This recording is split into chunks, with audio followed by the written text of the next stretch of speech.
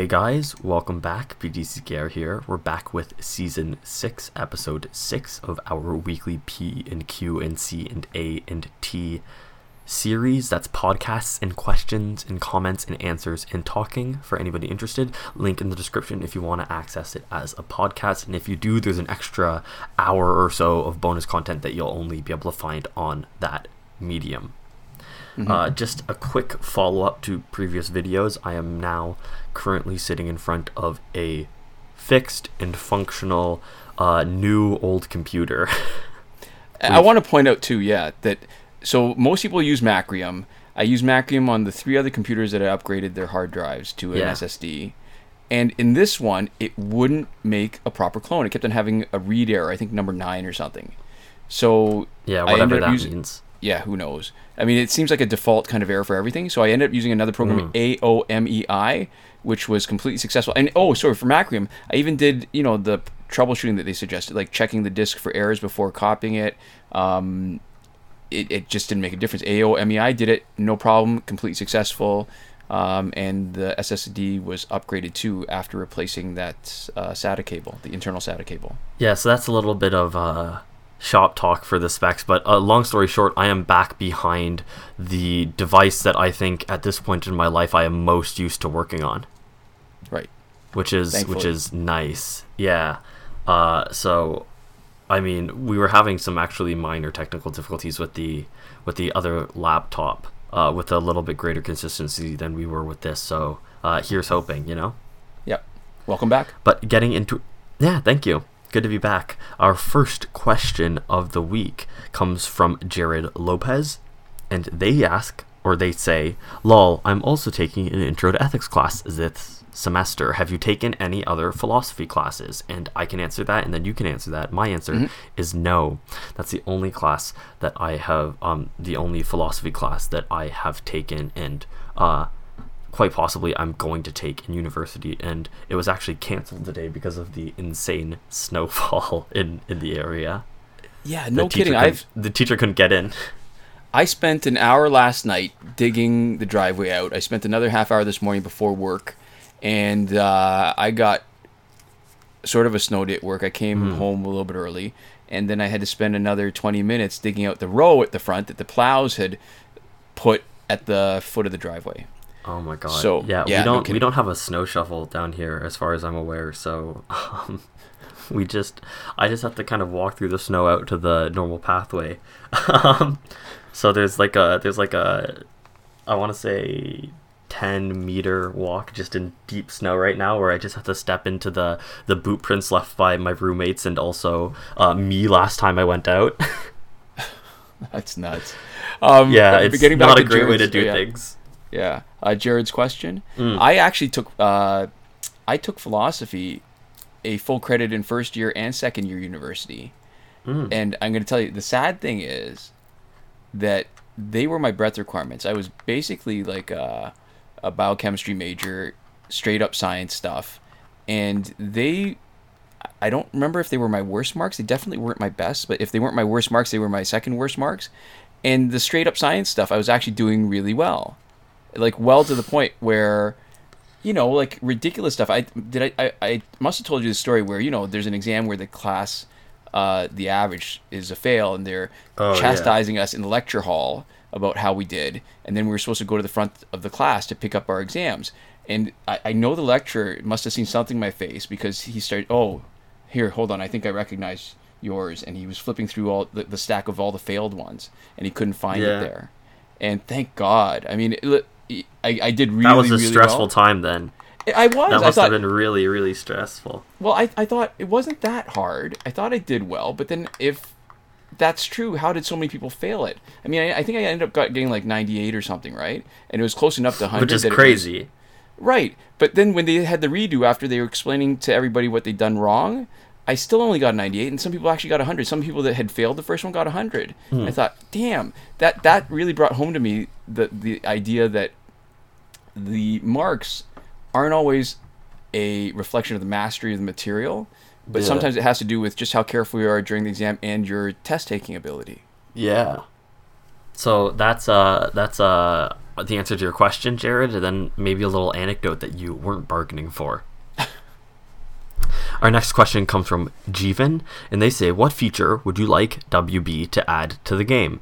I think adding custom savable teamed offline and online to save time in editing gears and character combos. Also, gear loadouts being savable across all characters. That would mean you can spend more time playing the game.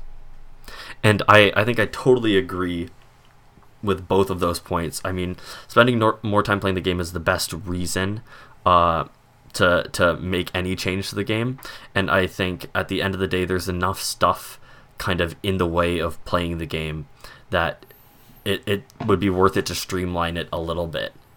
Especially when there's systems that are already meant to kind of limit the way you play, like energy, right? Energy is already a way to kind of limit the type of characters you're playing with, which I think is, not at all a bad system, but there's definitely some stuff that I don't think is intentionally meant to slow down your play. Like, I don't think like picking gears and swapping out gears is something that would, in an ideal situation, slow down your playtime at all. That's not like a mechanic introduced by the developers. Well, it used to be a different game too, right? I mean, your point is a good one where the energy actually limits your ability to play, but that's to drive you towards paying for energy recharges. That's true. But I think it also serves the gameplay purpose of having you diversify your roster and get out of your comfort zone. And I think that's one of those examples where it's encouraging you to play a way that I would actually argue is more fun, which is having to swap stuff up every once in a while, having to try new things. And I think the reason why it gets a little bogged down and maybe swapping teams when you run out of energy isn't so fun is because of all the other stuff, like sifting through all your cards and then sifting through all your gear cards for each of those cards, that really make it a pain in the butt and not actually the system of having to change characters itself as much. I think the difficulty with analyzing the game like that, though, is that it used to be a different game. So it didn't used to have gears, so your gear loadouts didn't matter the same way. The fact that they didn't matter at all. Save them. Yeah, you can't save them. You couldn't save them because they didn't exist. And once they added gear, that would have been another layer they needed to add. Yeah. And swapping characters, there used to be way fewer characters. I mean, think of all the stuff that's been added because of the challenges, right? Most of the characters that were available, like, you could just scroll through it relatively quickly. They didn't used to have, like, 8 different Batmans. Yeah, and it's become a little bloated. Yeah, not in a bad way. I like to have options, but I think the developers have shown us, at least, that they're, even when it isn't an issue of income or like money, like purchases, in-game purchases, in-app purchases, they still are willing to do stuff that actually takes away from the game a bit in terms of rewarding you for not playing. Right? So defensive wins.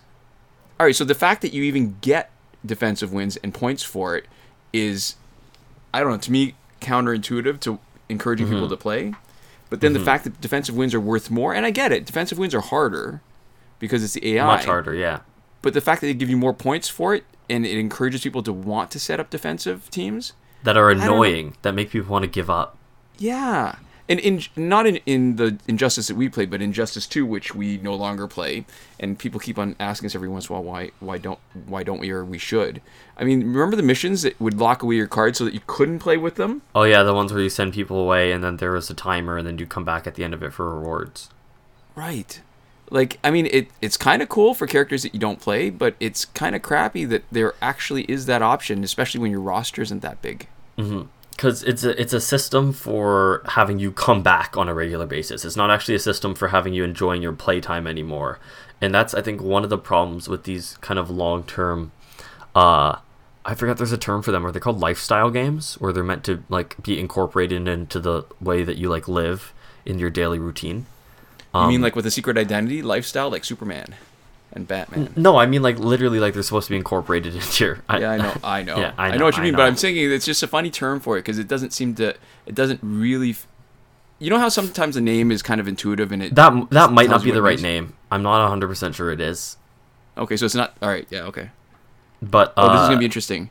But the problem is they want you to come back, so what they want is concurrent players and... they want people to keep coming back. They don't want people to be able to do stuff too fast, because when you have an experience that is limited by the number of hours that you have in a day and not how, like, for how long a period of time, and by period of time I don't mean like all at once, but I mean like broken up over like months or ideally years. You're playing it is that it like this is a game that's meant to kind of appeal to a mobile audience and get like a kind of wide but shallow following, because if you can like check in once a day, you don't need to engage as much, and it kind of in that way penalizes people who have a lot of time and play games deeply and beat them and move on. Like those kind of mechanics are meant to keep their hooks in you a little bit, right? Where just because you have a couple hours to play and sit down, they don't want you to have a chance to play it and beat it or play it and become tired of it. They want you to come back every day, and even if it's for just 10 minutes, they want you to not forget about the game and keep watching the ads and, you know, have it stay on your phone, right? And just use kind of your attention is the resource that they're looking for, and it's worth more to have your attention over a long period of time than it is to have it in just a moment. And it's especially worth it when you have somebody willing to pay for in-app purchases, right? Because systems like that let people pay to bypass some. So they'll pay and they'll bypass some of the waiting. They'll bypass a week or a month's worth. They'll get a little bit ahead. But then at the end of the day, those systems are still there to keep even the people who are paying to keep coming back, checking in every once in a while. And then every once in a while when it gets annoying or when they want to jump in progress, to spend some more cash. See, I can see, you know, they've put a lot of time developing the game, as in Injustice, for example, and that they want to get the most out of it. I think that at some point they can't. There's a limit to how much you can do, no matter how effective you are at getting your hooks into people. Yeah. There's got to be a limit before it starts actually working against you a bit.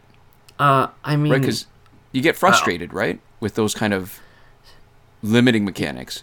Yeah, people do, but I think at the end of the day, the mobile game as a commodity isn't meant to be the most fun to people. It is meant to get the most money from people.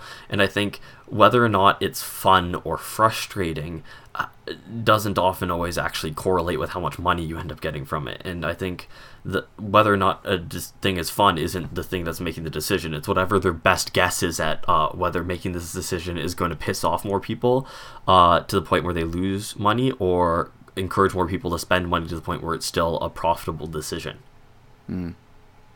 for stuff like this. And I mean, that's not the way that everybody goes about doing stuff like this. I think there's people that put a lot of time and effort into games and then are totally willing to not have it get its hooks into at all. Like a lot of like short and sweet like indie games, right, really don't even ask for your attention for very long. They ask for like an hour or a couple hours of your time, and they say, you know, here you go, get in, get out, you can be done, right? Like, and in a lot of ways, I think games that have a good sense of how long they want you for and get out before it gets old do a pretty good job. But I mean, obviously we're still here with Injustice. Okay. So when you were talking about that, it made me think of TV shows, where the TV shows that have a specific arc and they know where they're going, and when they're done, and they do it well, those are the best. Yeah. And then the shows that just keep on dragging on, like they feel, you know, it feels like they've overstayed their welcome a little bit, but they're just sort of milking it a bit. Yeah, because they're successful and people want more, so they're giving people what they want, but at a fundamental level, they're just trying to cash in on their success. Right. Yeah, no, I totally get it. Like, I mean, that's true. It feels like that's kind of a universal thing with not just games, but with a lot of media. Yeah, and I mean, because we have a YouTube channel for it, I haven't really stopped thinking about Injustice the same way that I would about a lot of these mobile games. But I know there's a lot of like short indie games that, as a rule of thumb, do a better job holding my attention for in a meaningful way for a long time, even when I'm not necessarily playing them, even just thinking about them. Like Her Story has held my attention for almost as long as Injustice has, and I beat it in like 45 minutes years ago, and I haven't actually played through it again since, because the twists and turns mean that I can't even really play through it again, but it's managed to stick with me, not as much as Injustice has because of the channel, but much more than Injustice would have if it weren't for this channel, despite the fact that I would have put like, you know, 50, 100 times as many hours into this game as I would have into Her Story. Right. Yeah, no, that's totally fair. I get it. No, because I remember playing Her Story. I think I played through it, right? Yeah, you did. Mm-hmm. Yeah. I hooked you up with it. I set you up on my computer, left it open. Yeah, and I mean, I'm sure it doesn't stick with you the same way that it stuck with me. No, Or I it's guess definitely. I don't know if I can say that. I definitely like, especially sort of that, not surprise, but a little bit of a twisty kind of ending. There's a couple of twists throughout the game, which is surprising because of just the way that it's constructed.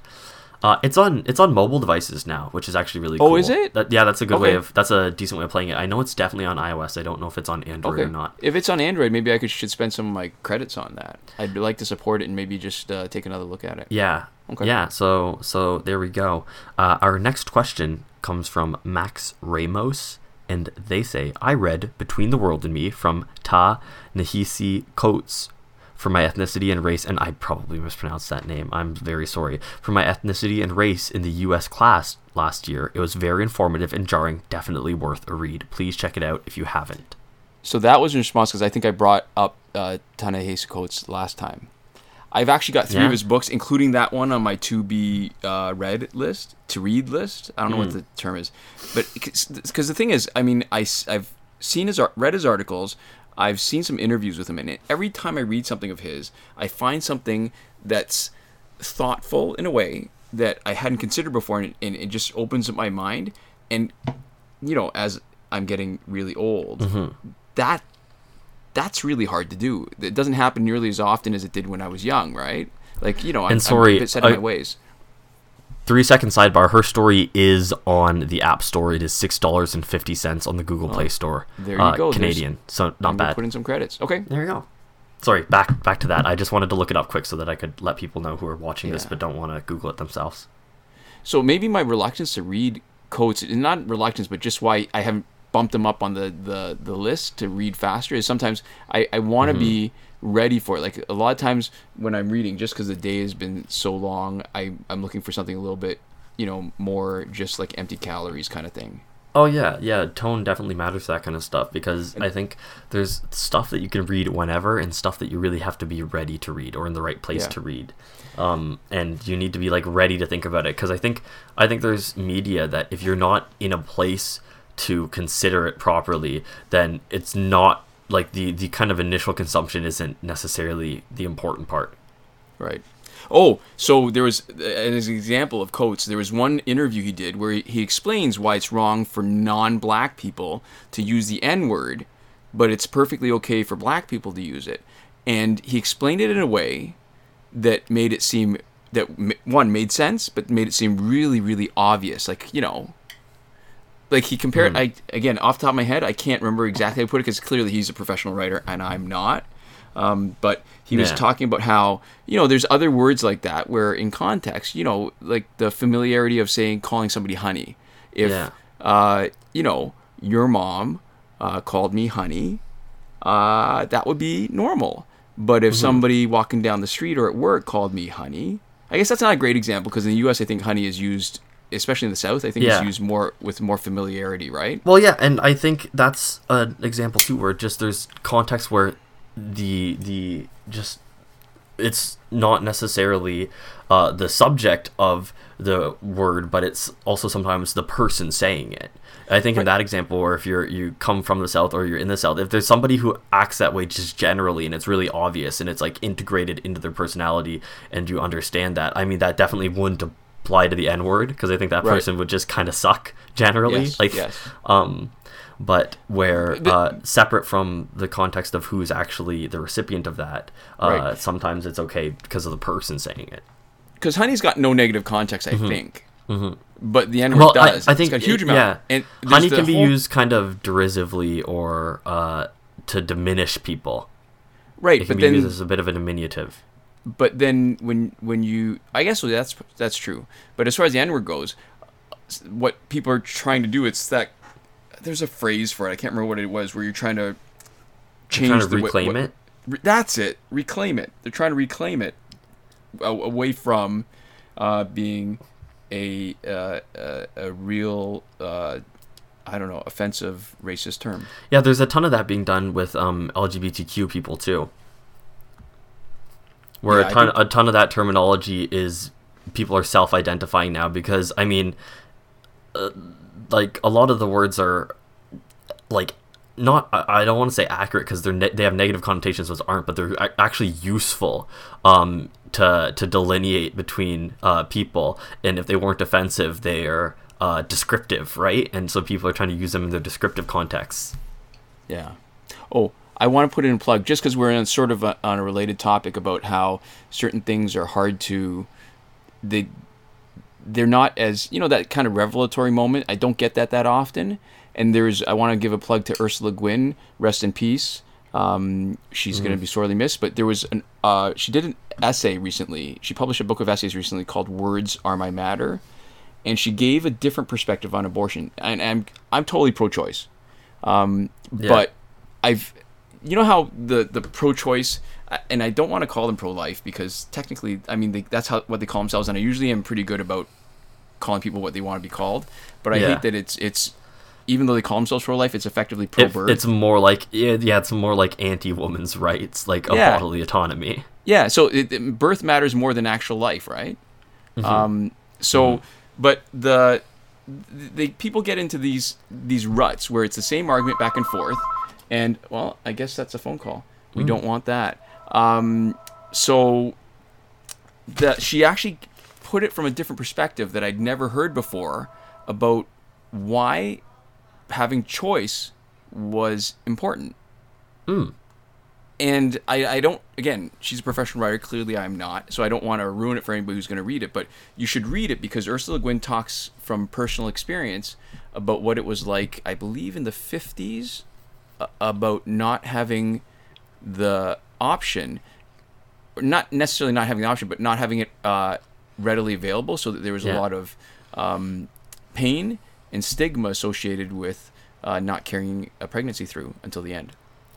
Well, if we're doing shout outs to people who do a really good job of explaining left-wing rhetoric in digestible and interesting ways, I'm gonna recommend the YouTube channel ContraPoints.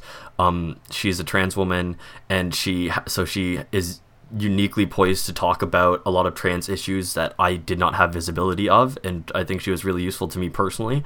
But she's also a wonderful argumentarian. She has a background in academia and philosophy, and one of the ways that her content is really, really cool is she kind of she brings it down to the level of the dissenting parties, which is something really cool. Like she talked about in one of her videos, one of her arguments she made, she was like, so I could make this argument and this is right, and this argument is based off of the assertion that trans women are women, but that is something that isn't necessarily taken for granted by the people who disagree with me. So although that's like correct and it would be a way to argue this point, it's also not going to convince anybody. So I'm going to take it back another level. I'm going to argue on their turf, and I'm still going to prove them wrong. And that was really cool, I think. Like she does a really good job of kind of addressing people's concerns in a way that I don't think the people on the left who don't are necessarily responsible to do. Like I don't think it's necessarily anybody's responsibility to kind of assume that these people that are probably arguing in bad faith are arguing in good faith and actually address their concerns genuinely. But she does a really good job of it, even though she doesn't necessarily have to. And I think she does a really, really good job of explaining a lot of stuff, and I've learned a lot from her videos. Okay, so I'm going to say that probably the obvious reason why it's actually good to hear people like Ta-Nehisi Coates, ContraPoints, Ursula Gwynn, is that they're talking about things that don't always impact us directly. Oh yeah. And so we're not forced to. I was going to say we don't have the opportunity, but we're not forced to actually spend a lot of time thinking about it and thinking about it in ways where we can come up. It's like, the fact is we're in Justice Channel. In this example of our specialty, we've thought about the game in ways maybe more than people who are starting the game and who are looking for guidance. And I think that's a great example of just maybe the value of diversity, because their experience is different from ours. And so that they have something that can actually, they can share with us that we're either not privy to, or that we don't, I was going to say we don't visit, like we don't spend a lot of time with, which is kind of cool. Yeah. Very well said. Okay. Our next question comes from a mysterious Gur. That's GIR. And they say, I've been wanting to say I'm so grateful for this being available as a podcast. I have a daily 2-hour college class where I basically do nothing, and the school blocks YouTube. But now that this is available as a podcast, I can listen to you guys to pass the time.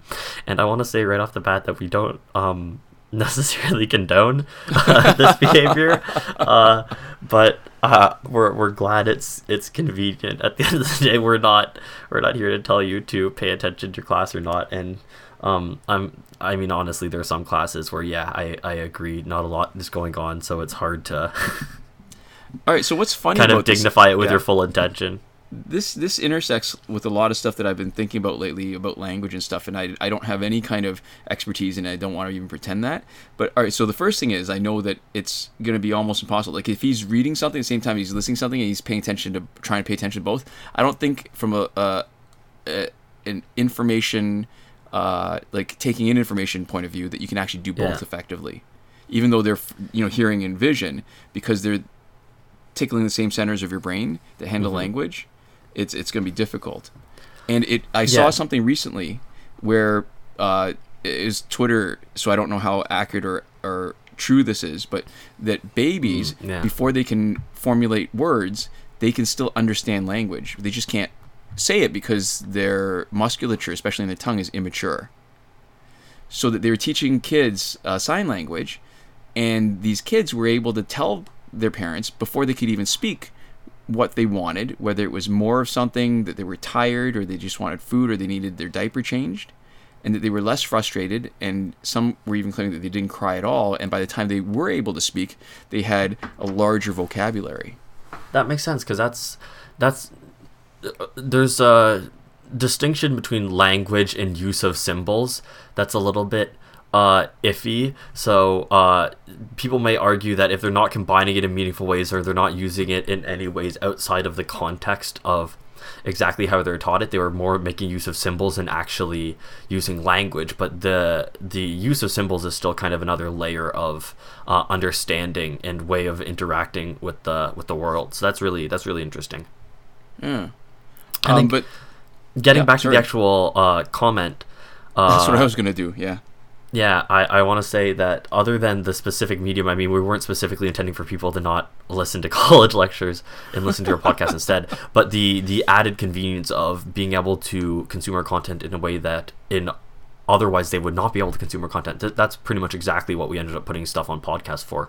And part of the reason that we did that is it's the same way for me, where I was thinking about it, and obviously I don't rewatch our videos right in my free time, but if I would much prefer this in podcast format, and I would be able to get at it and regularly listen in podcast format, where I honestly don't know or don't think I would if it was a YouTube video that I had to sit down and play in the background the same way, where like a podcast really is the format that I would choose if I had to choose a platform to consume the content that we were making. And so it seemed like the logical next step. Right. And we got to give credit, I think, really to iProfit actually for this, because as much as that's the way you consume your media, your podcast, we hadn't really been thinking about it the same way, because like you said, I don't go back to listen to our videos either, right? We have a conversation, we put it up, and then that's it.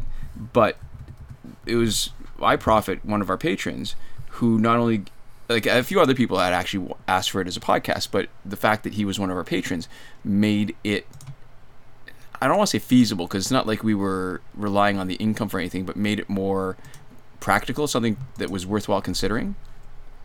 Because because we were supporting our fans, and it wasn't kind of it was a direct expense to us, but it was offset by the actual value that we're providing of supporting the people that are, at the end of the day, the people who are giving us money, right? The people who are financially supporting this channel. Right. Because what we expected to happen actually did, and probably in a bigger way than I would have expected. Because, which is wild. Yeah, I expected that there would be drops in views, which there were. I expected there would be drops in revenue on our YouTube videos, which there were. But the views dropped way out of proportion, I think, compared to the people who are actually downloading the podcast. along with the revenue. Yeah, and it's weird because we're getting like 30. I think is the most downloads we have on any of our episodes. Let me actually check the metrics now. So we're getting a really low number of downloads, but we've also hemorrhaged views of way more than our download numbers. Our most recent podcast episode, that's a week ago at this point, has 14 plays, and 26 is our most played, which is our bonus content.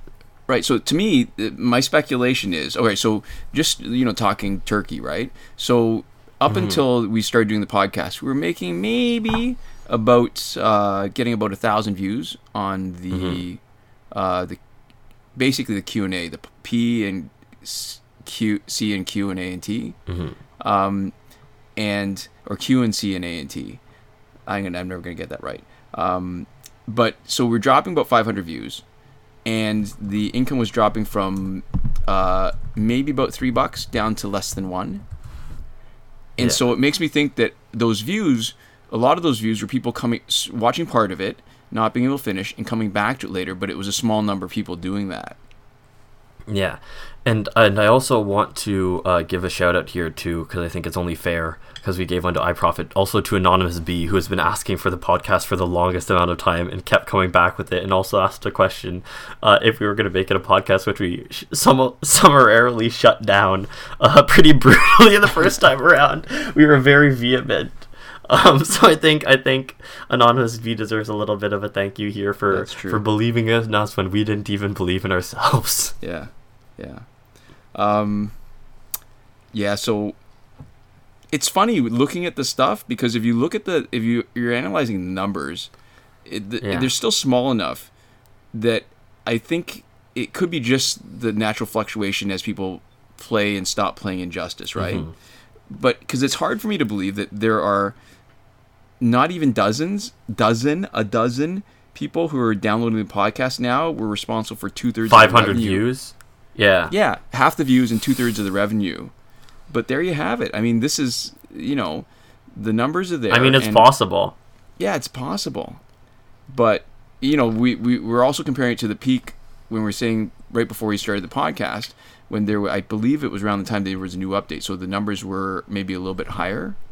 And this could be just the natural sort of slowing down that we see whenever there's no update, because the number of just regular Injustice players is still relatively small, and it's the updates that bring a lot of attention to Injustice in general, and I guess Injustice videos, which is what we do in general. And at the end of the day, I think we have kind of reached a comfortable niche where we're not actually looking for growth, and obviously slowly kind of bleeding people watching us isn't great, but it seems like we actually have a core of people who are asking interesting questions and saying interesting stuff, where I'm feeling better actually on average about our comment section and our viewership, despite the drop in numbers, just because, even where we're looking at in this this Q&A where people are talking about like classes that they're taking in university, books that open their eyes, right? We're having discussions that to me just feel more meaningful, to the point where I don't care if it's half as many people are watching. It seems like the people who are watching and commenting and engaging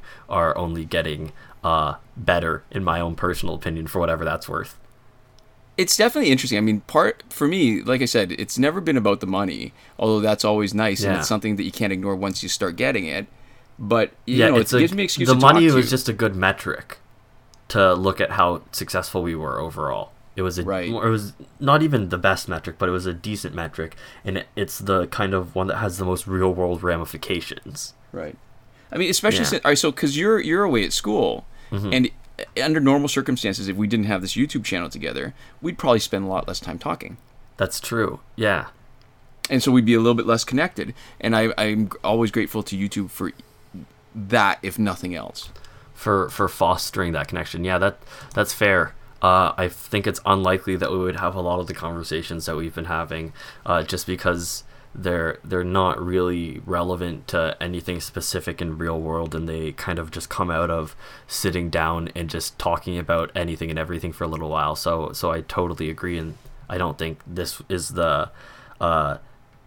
this would be exactly the nature of our relationship if I was away, and that's I'm glad for YouTube.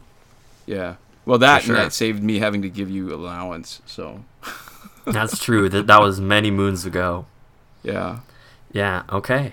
There we go. Our next question comes from Marty McFlew, and they ask, what new Injustice characters are overrated and or underrated? Overrated, I think it's easy. The medals are the most overrated right now. Well, maybe not all the medals, just the first two medals. Nightwing is interesting because he's actually more difficult because his tagging and stealing power actually does make it more difficult to fight. Yeah. But, you know, the medals, all right, so maybe they start off with higher stats. Maybe they're a new tier of character, but non-hackers, they can't upgrade their specials or promote them without putting in a crap ton of time opening packs. And they don't have the Valorium to upgrade their specials or their passive. Hackers clearly do, but it's just they're not a problem. I mean, if I face a metal team that doesn't have Nightwing, I'm not worried. It's nothing. Like it makes really no difference in terms of the time that a fight takes. Yeah, and I guess the problem for underrated characters is it's a little bit difficult for us to judge that because we don't actually keep up too much, and there's not actually a lot of discussion on the meta, right? We kind of just play our own way. And I mean, for the meta, I mean, we do keep up just in what's coming up in online battles, right? But that's not necessarily what people think is better or worse. Right. So, I was totally agreeing with you, and then it just occurred to me that I actually have a couple candidates for the most underrated. Elseworld Flash, who's the Flash with the lowest stats, and Containment Doomsday, who were part of our Q&A team for years. And there used to be a lot more noise online in the forum saying, well, Elseworld Flash sucks, because he used to be in the Most Wanted pack.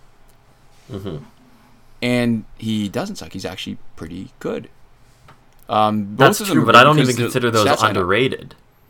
I don't even consider those underrated because of how we use them so much. That's what I'm saying, is that my way of figuring out whether a character is underrated or not is kind of incompatible with us telling you anything new, because we've talked about characters that are underrated, but then we use them enough that, I mean, they're not underrated to us, and ideally they're not underrated to the people who are watching us and listening to us. And I don't follow any other communities, and really right now there's not a lot of that sort of like, oh, this person sucks talk going on to even figure out who we're using that other people think suck. Yeah, so that's true. It's harder. It's increasingly difficult to formulate the kind of counter to the opinion where we're saying, oh, this character is underrated, because for somebody to be underrated, we have to be listening to somebody else say they suck, and there's not a lot of that going on. Right. No, that's true. That's actually true. Oh, just want to point out too about the medals. Part of the reason I should mention again, because I mean, we've talked about it before, but may not be obvious to everybody. The other reason why the medals are overrated is because right now they max out at Elite 7. So they're level 50 Elite 7. So even though they start off with higher stats, they don't end up higher than a lot of the guys when the regular golds that are higher stats end up at 60 and Elite 10. So I just want to point that out again. Okay, there we go. And we have a comment, our next comment, from Lisa Peacock. And this is a response to our response to Drake Pendragon, and you're going to want to hold on for this one because there's a little bit of a back and forth that had taken place here. So the initial comment isn't necessarily indicative of where we ended up landing on it. So the first comment says, okay guys, your statement or comment on the second question just to me seems pretty naive. I wish the world was presented in the terms like you attest, but that's not the real world. The real world is much harsher. And then Lisa... Well, we asked her to be like expanded. Yeah. And so Lisa says, in a statement that if I have in any way misunderstood, please correct me. In the statement that affirmative action is another way of discrimination is what I took from your comments. I can see your reasoning, but coming from my culture and background, I see it more as a leveling opportunity. I believe that someday mankind will reach the ability to judge on merit and content, but as of yet, that is not the case. And furthermore, if you look at the discussion as a whole, you're putting yourself in the, are you putting yourself in the shoes of someone who may be African American, Hispanic, or Asian to see how affirmative action may be different in their perspectives? Not that I'm passing judgment, just asking the question. And I think before we go any farther, we should say the way that you put things out here is totally and completely what we agree with. And I think we explained that in our reply to you, but that your stance is our stance, and if we did not have that come across clearly, then that is a failure on our parts, but not a failure of our opinions in relation to yours, because our opinions are pretty well. Our opinions don't fail.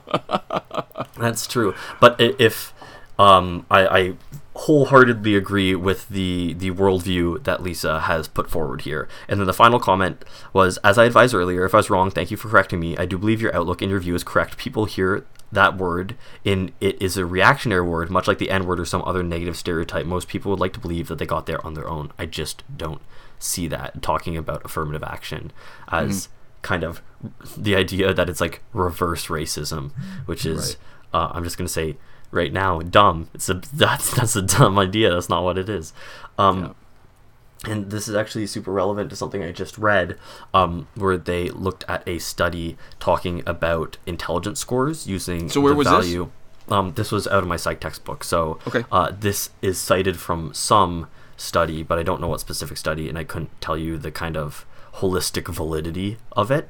But they were looking at a variable called G, the general intelligence factor, and looking at how that correlated with job performance. And the intelligence score had a 0.53 correlation. That's between on a scale between 0 and 1. So that was the single largest correlation, because it's over 0.5, it's over half, right? So maybe for the viewers or the listeners, then 1 is a perfect correlation, so it's in lockstep.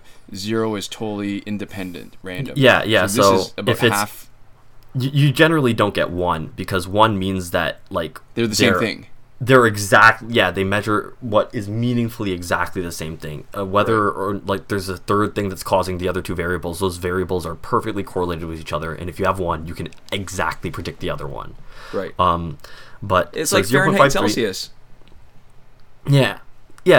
So Fahrenheit and Celsius have a 1.0 correlation. One of them directly correlates to the other. It's like literally any function where you put something in and you should be able to get exactly what the other value is. Right. But so 0.53 is, pretty significant. That's more than half. And if you look at the other factors that they talked about, education is 0.1, and their how they interviewed is a 0.14.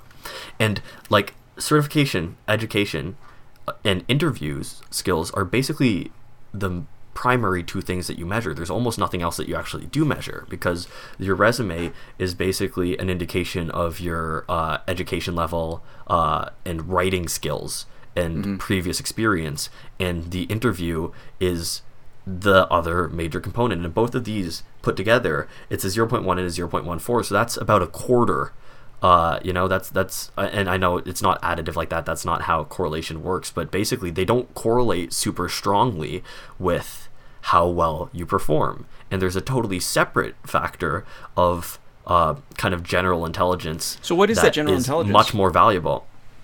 See, I don't know the exact way that they measured it. That's the place that my actual understanding of the study failed. But basically, the point is that not only are education and interview skills not actually great indicators of how well you're going to perform, but also there are other measurable indicators that are much, much more meaningful.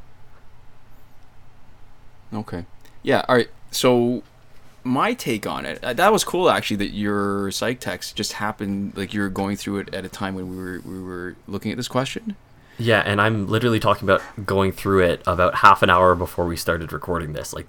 This was recently. I was literally reading through it, making notes on psych, and I was like, oh, this is cool. And I specifically put a note in my phone to bring this up on this video.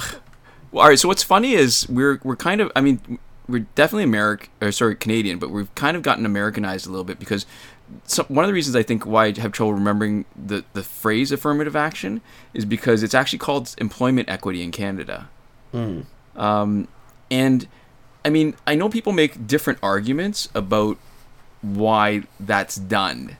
And I think if you pick the wrong argument, you end up alienating the people, or pushing away the people that I think need the most convincing.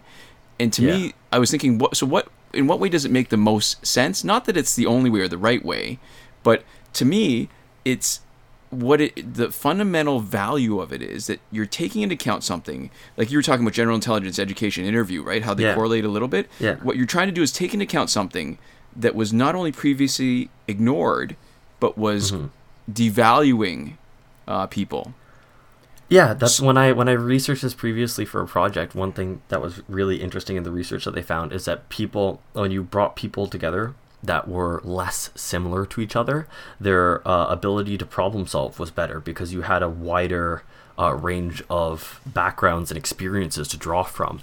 Right. But something else that was interesting is that it also took them longer to come to these decisions because it's obviously easier if everybody's on the exact same page, if nobody's had any different experience, if everybody finds the same solution to the same problem, you don't have to talk about which one you're going to put into practice. So you don't get to the right place, but you get there faster. Or you don't get to as good a right place. The problem is that it's a bit of a sliding scale. So maybe you get a mediocre solution, or in some cases you get a really good solution, but you're getting a lot less solutions. So it's quick because you don't have to choose between solutions. You just pick the one that everybody thought of because everybody had the same thought. Right. All right. So here's the thing. All right. So let's that diversity of experience, that is, for a lot of situations, it's undervalued, right?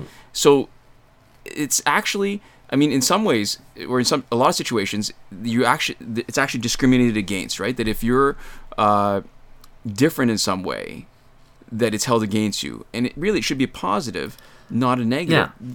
I think part of that too is the world that you live in, right? Because I think the problem is when they're, especially the more explicit, racist or otherwise discriminatory sentiment is if you're in an environment in which is hostile to you, if you're different from the people around you and difficulties are being created. The problem is if let's use the example of if you're a woman, if you're the only woman that works in an office and you're constantly being sexually harassed and you go to the boss says, well, if you're a dude, nobody would be sexually harassing you, and they're pinpointing the exact wrong issue, right? Because the problem is the boss isn't wrong. An issue is coming across their desk, and the reason is that I don't even want to say the reason is because this is totally wrong, but one of the factors that is causing it, and removing any of these factors would solve the problem, is one of the factors is the fact that the person sitting across the desk who has been sexually harassed is a woman. But the actual factor that's significant is that all the people who are sexually harassing the person are sexually harassing the person. But if you're just looking at it from what's the easiest way to make this problem go away, it's not actually always the wrong answer to say, hey, remove anybody who's different, or remove anybody who is in a position to be taken advantage of, and then not be quiet, be silent about it. Wait, no, that's not always not the wrong answer. That's actually, even though it's a difficult one, that's actually the right answer, I think, is what you meant. I'm saying from the boss's perspective. I'm saying from when you're looking at it from just a pure numbers game, and when you have no sense of morality. So it's the easiest solution, but not the right one. I'm not going to say right answer. I'm going to say it is a very poorly. It's an expedient answer. Yeah, and it is to the wrong kind of person a justifiable answer. Yes. It's like when if you were late for work or something because you stopped at McDonald's and had a coffee, the answer isn't, damn, goddamn McDonald's coffee. The answer is really maybe make a little bit more time, or don't have the coffee, or don't, you know what I mean? Like, it's that kind of where you get the wrong lesson from it. Before we were making this video, I tried to come up with examples of this. Like, a beautiful example is Moneyball. So that was the nonfiction book and movie that was made in a movie about baseball, and how Oakland A's took advantage of on-base percentage as a stat that was undervalued. I mean, they started, it was an official stat starting in 1984, and it was undervalued, and people didn't appreciate it enough.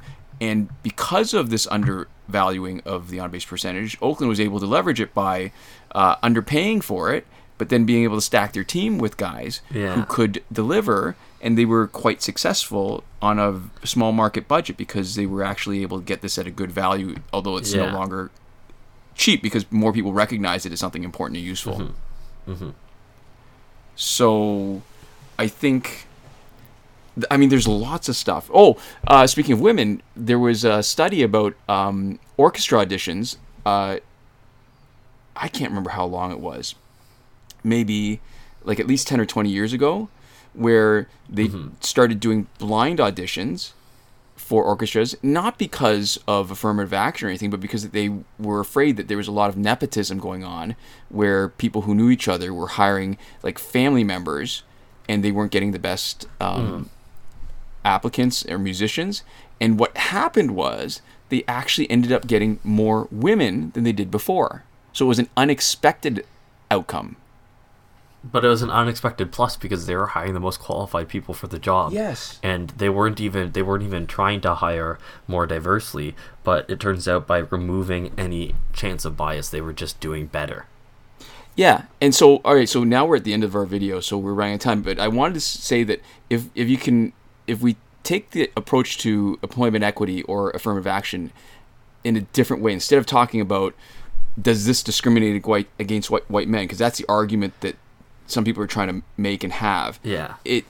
The argument I'm trying to make is that does diversity have value? Mm-hmm. And I believe it does. And you've got to recognize it some way to be able to say, okay, marks are worth something, the interviews were something. Well, diversity is worth something too. Mm-hmm.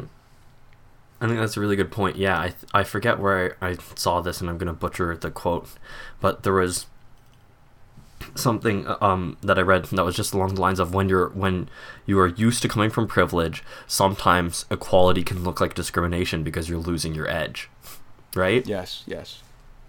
And nobody's gonna say that things are easy just because you are, insert majority group here, right? But it's right. All a sort of comparative scale where I think stuff is hard for almost anybody, almost no matter what your situation is. Even if you, for example, come from a lot of money, if you go to a really good school and get really good grades, you can't just buy that, right? You can purchase. Well, you can sometimes. You can't. Depends on the school. There are educational institutions where you can't purchase marks, and what all the money has done is give you every opportunity to work for those marks and not have to spend your effort working for something else to allow you even the opportunity to show up in the first place. You don't have to spend all that energy getting your foot in the door. You can just sit down and focus on being successful once you're there. Right. But nobody's saying that just because you are insert group of person here, you've had it easy, and nobody's saying that just because you're like insert like minority group, you've had it like objectively really hard, because somebody can be in that same really privileged situation in one aspect just because like separate from the fact that they have issues somewhere else, right? Somebody can be in a really positive socioeconomic position and still be a racial minority, for example, and it doesn't mean that person has had it crazy super hard, but we're just talking about kind of comparatively. If somebody else was in the exact same situation, if everything else were the same, but then they also had this difference, they also belong to a minority group, things are harder for that person, and that's I think really difficult to argue. You're touching on the idea of intersectionality, right? Where it's not just one factor and one factor is all that there is. There's a whole bunch of things that has an influence up or down. Yeah. And, real life, you take into account all of that. Yeah, and so affirmative action, I think, is I think the way that you have contextualized it is actually a pretty digestible way for me, too. It wasn't initially the perspective that I've taken, but in the weeks that we've been talking about it, I think you've sold me on it a little bit, where what using it is looking at kind of removing and counterbalancing those kind of comparative issues, where you can look at somebody's success and then say, okay, well, let's try affirmative action is like, okay, so let's try to pretend we were working with a level playing field. We got to kind of fudge these numbers a bit to get people to show their potential instead of just showing their success, because potential and success are two very different things, and a lot of potential is not shown just by looking at success. Right. I think that's a good place to leave it. Yeah, so there we go. Well, this is a good place to leave it, but we also have to thank our patrons before we fully, turn off the lights, shut down the studio, flip the on-air sign to off. So we have to give a huge thank you to Console Peasant, Eddie G, and Edwin Felix, who are supporting us at the highest last word tier. We have iProfit, who is taking advantage this week of his Your Message Here tier. Oh my goodness, I have my list is not currently at my physical location, so I have to come up with on the spot what this what this segment is called. iProfit is taking us to his lovingly nurtured garden of guffaws, and with the following message: why does Steele get so many traffic tickets? Why does Steele get so many traffic tickets? Because of his lead foot. That's a bit of a groaner. Yeah. And for Still those good, people, I don't know if he's popular anymore. I just remember when I was still collecting comics, this was when the death of Superman and then a whole bunch of different Supermen came back, and Steele was one of them. And weren't they working on a movie where Shaquille O'Neal was Steele? I have no clue. Yeah, so definitely DC. It's definitely DC world, so it fits. So also we can't forget Sean Farrell and Daniel Simonson, who are supporting us on the credited level, and Laszlo Georgiadis and Chris Wolf at the gratitude tier. Yeah. So there we go, and thank you to all of you so much for watching. And we'll see you next time. Oh, and listening, watching and listening, whatever format you're taking. Some of you, at least one of you, is probably currently in class right now. Please pay attention. Just Don't a little let your bit. education go to waste. Okay, thank you all so much for watching and or listening. We will see you next time. Komoda.